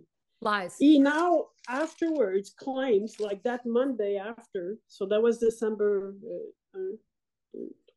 5th, I guess, Monday, December 5th, that they had another commission. Right. And then that's when they basically he came out and called me basically a liar. Yeah. Stating that they had checked over 400,000 files. I never found it. Never had any other proofs. I have been writing to you guys for 24 years and I have not been contacted about this investigation. And I write this letter in 2021 for which I get an answer back from the office of Trudeau and the office of McCauley. Of course, they don't write anything about it, but none of the other, they always just come back with, well, we're really sorry about what you're living. Yeah. But the rules and relegation of Veterans Affairs are such and such and such. Hey, come on, Yeah. But what is funny is McCauley claims that he had never heard from me. There's no sign or anything of me at their office. But yet I get an answer from your office. Even Trudeau's office letter states in the letter that from the letter, they write to me, in response of your letter, Minister Trudeau is he cannot answer and cannot take part in a personal case of a veteran. But we can see that you have also contacted Minister of Defense and Minister of Veterans Affairs, and we are confident that the ministry will address in proper way the situation. Yeah. But yet he came on December 5th stating that he has checked into my file and there is no mention of any of that. Come on, let's see. It's right in that letter. Maybe you should say. Okay. The problem, yes, Trudeau will make time to sit with the terrorist that got $10 million out of the veteran fund and killed multiple special operators in the Americas. He'll sit with him. He'll take time for him. He will take time for somebody who quite literally sued the Canadian government after he beheaded multiple special operators and won $10 million that came from Canadian taxpayers. He'll sit with him, but he will not take time for you, a Canadian veteran who has served your country honorably, went through the proper chains of command, and did everything that you were supposed to do. He won't take time for you, but he'll take time for a convicted terrorist. But he did take time for me once. Oh, look, he took a photo with you during the Invictus Games? No, was that during the Olympics? The parades after the Paralympics. So there's times that where we go within the chamber and they all congratulate us and give us a hand, which is fine. But they had no time for me as a veteran, though. And I'm not taking away from what I've done, at the Invictus Game and at the Paralympics or on the 10 years as an athlete, because it was, my God, it had pulled me out of a major deep hole. I was very happy that I could represent Canada in another way. Yep. You know, it was an opportunity that arose. I never dreamed I would be able to do this. It was an opportunity that came along. I never say no to anything. I always say yes to everything. Right. I try to accomplish this.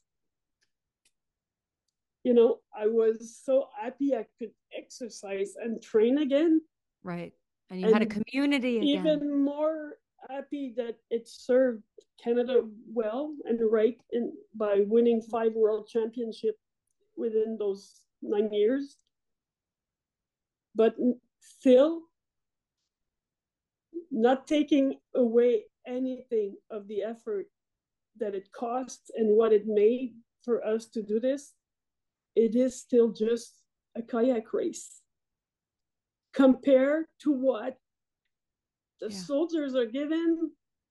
You know, compared to my military life, it was still just a kayak race. I had more personal reward of being able to exercise and the training than the wind. I was happy that it was my national anthem and my flag flying up there. Mm-hmm. But it's still just a kayak race at the end of the day, you know? Yeah. And it saddens me. It was really torning at the time. And also, I'd like for people to understand, because when they come for this and say, well, wow, you were able to be an athlete. Yes. But I was able to do it because there were people around helping me. Again, people. Okay? I don't have the resources to train on my own. Right. While I was doing this with the national team, I had coaches, trainers, they were there to help me. My husband was lifting me out of bed in the morning, getting me massage, getting me mobile to be able to drive me to the train facility. Yeah. Then my coach would take me, transfer me into the boat, send off. I paddle. Yes, I paddle.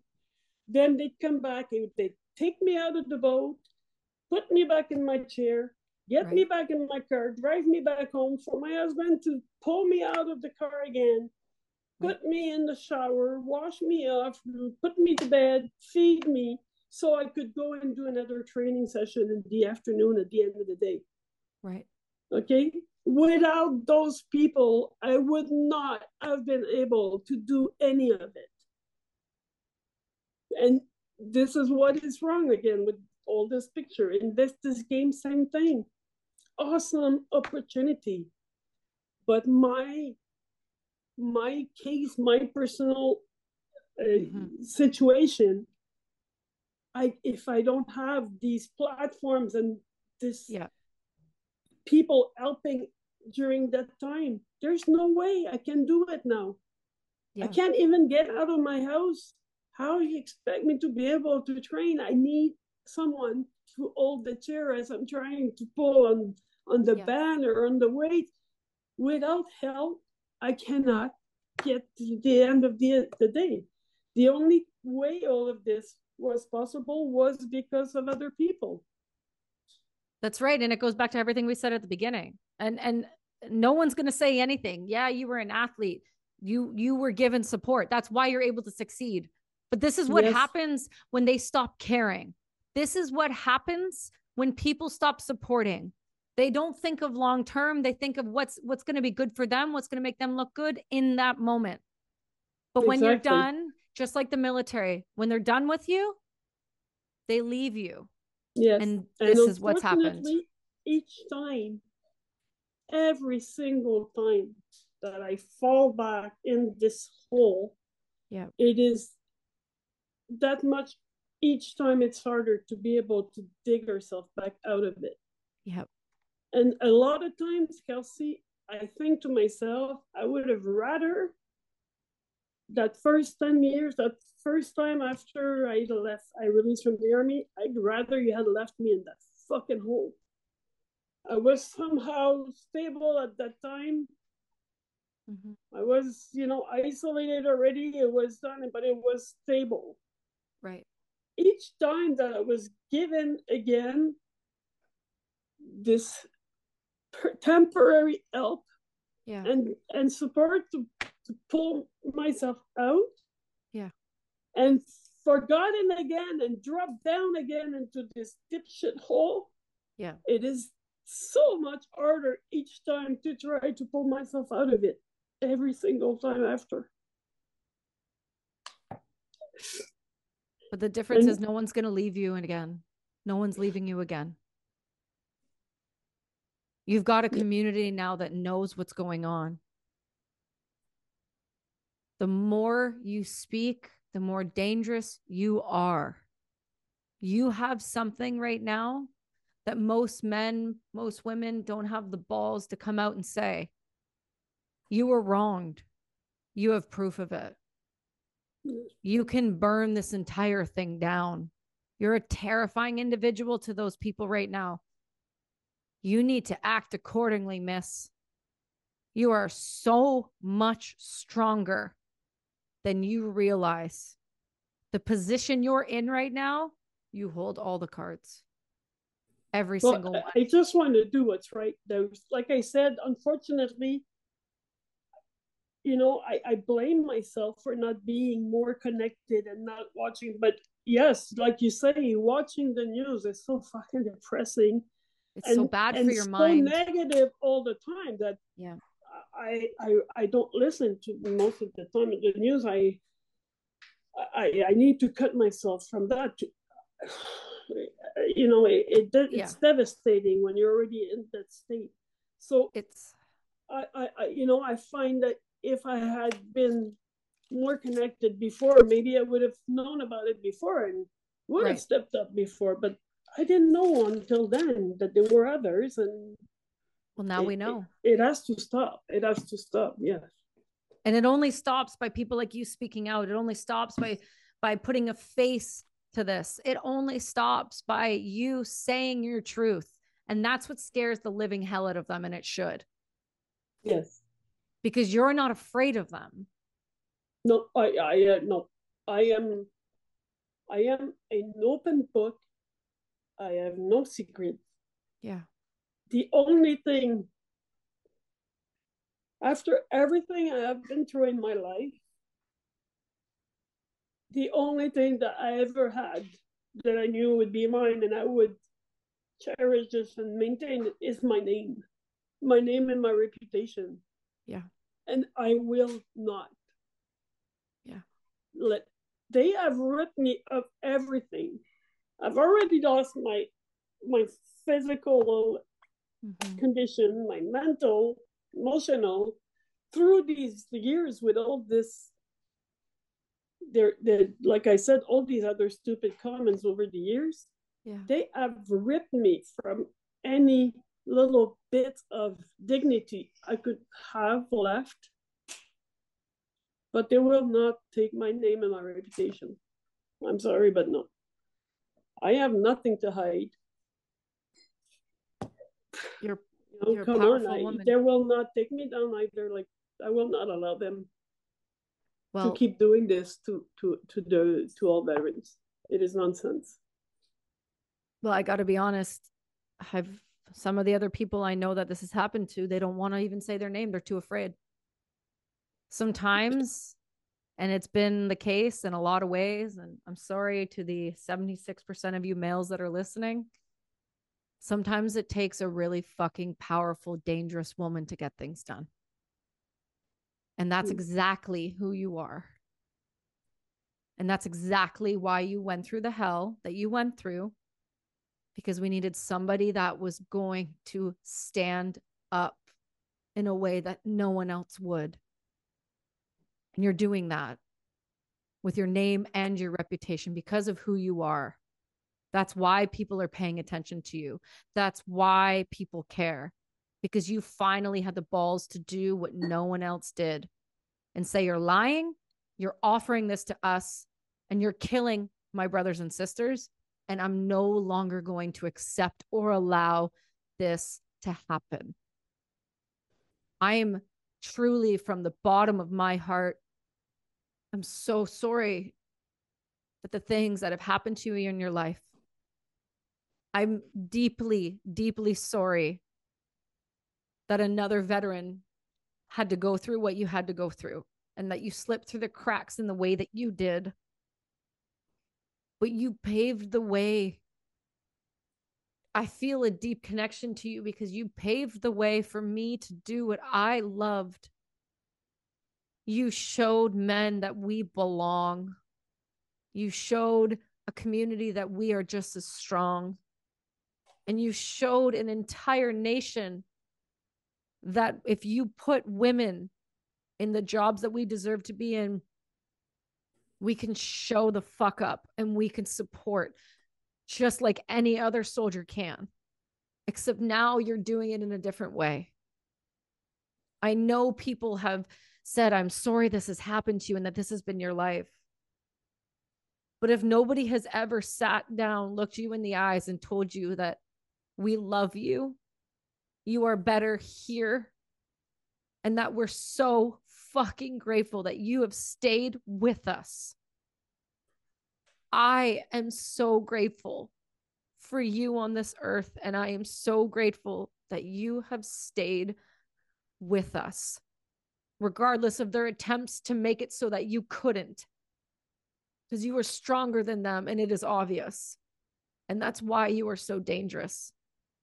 And I am eternally grateful for you and your presence as a Canadian Armed Forces member, as a veteran, as a female, as a leader, as a professional athlete, as the woman that is willing to speak out when no one else will. I am grateful and I am thankful for you. Thank you, Kelsey. It's really touching me. But again, I had people along the way to help me. I would not have been able to do it alone if those people would not have supported me in the darkest ever moment. People in St. Anne's Hospital, I'm lucky I live close to St. Anne's Hospital. Another thing that they took it away from the veteran, there's still people there helping us through this. And without their help in the past 5 years, for sure, I would not have been able to handle all of this.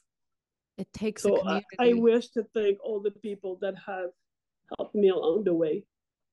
And I think that we need to connect from east to west and stand strong again, as we always have. And but we will. Definitely, even more now, we need to stay unified and fight this. It is a big pandemic that we need to fight, not the COVID, but this government now with what they're doing to us. And I'm so grateful that you have been willing to sound the alarm, because it's one thing to have a veteran who wants to say it happened. And to you, the individual, you know who I'm speaking of, I'm proud of the braveness that you showed in coming forward to our friends so that we could leak this, so that others could realize they're not alone. But for you, for giving a face to this, and not only a face, a fucking professional athlete, an Olympian, an Invictus Games, a world champion. If they're willing to do it to you, who else are they willing to do it to? Right? Mm-hmm. Oh, my darling. I have to say, I never understand neither. Like I said earlier, maybe like as I'm trying to make sense of all of this, when I started paddling in 2008, I had never been in a kayak in my life, ever. Fortunately enough, as I say, that I've discovered this, it brought me so much, the sense of freedom that I felt being on the water after being in a wheelchair so long. It was the first time in a long time I could feel this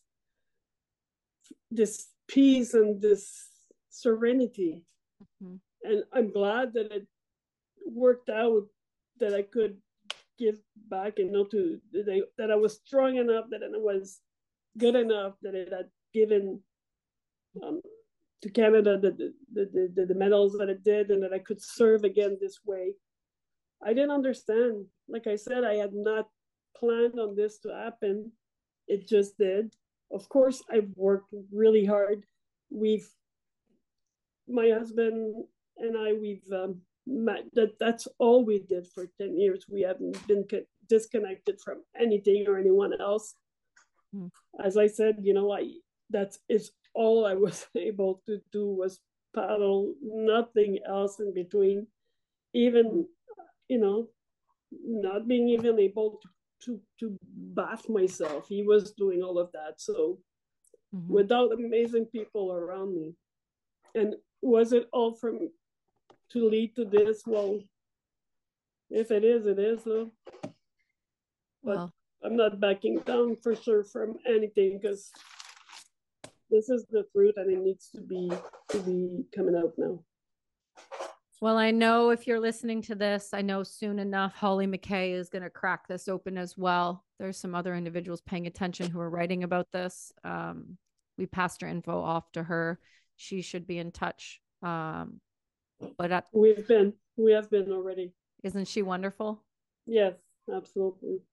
So it's this isn't stopping. This is only going to keep going, and we're going to follow you. We're going to have you on for updates. We're going to be in your corner, and we are right behind you, and we are holding you up in every way that you can imagine. Our community is here to protect you and to make you know that you are never alone, and that moving forward, you will never be alone again. Thank you. Oof. All right, everyone. If you want to help Christine with anything, reach out to us, shoot us an email.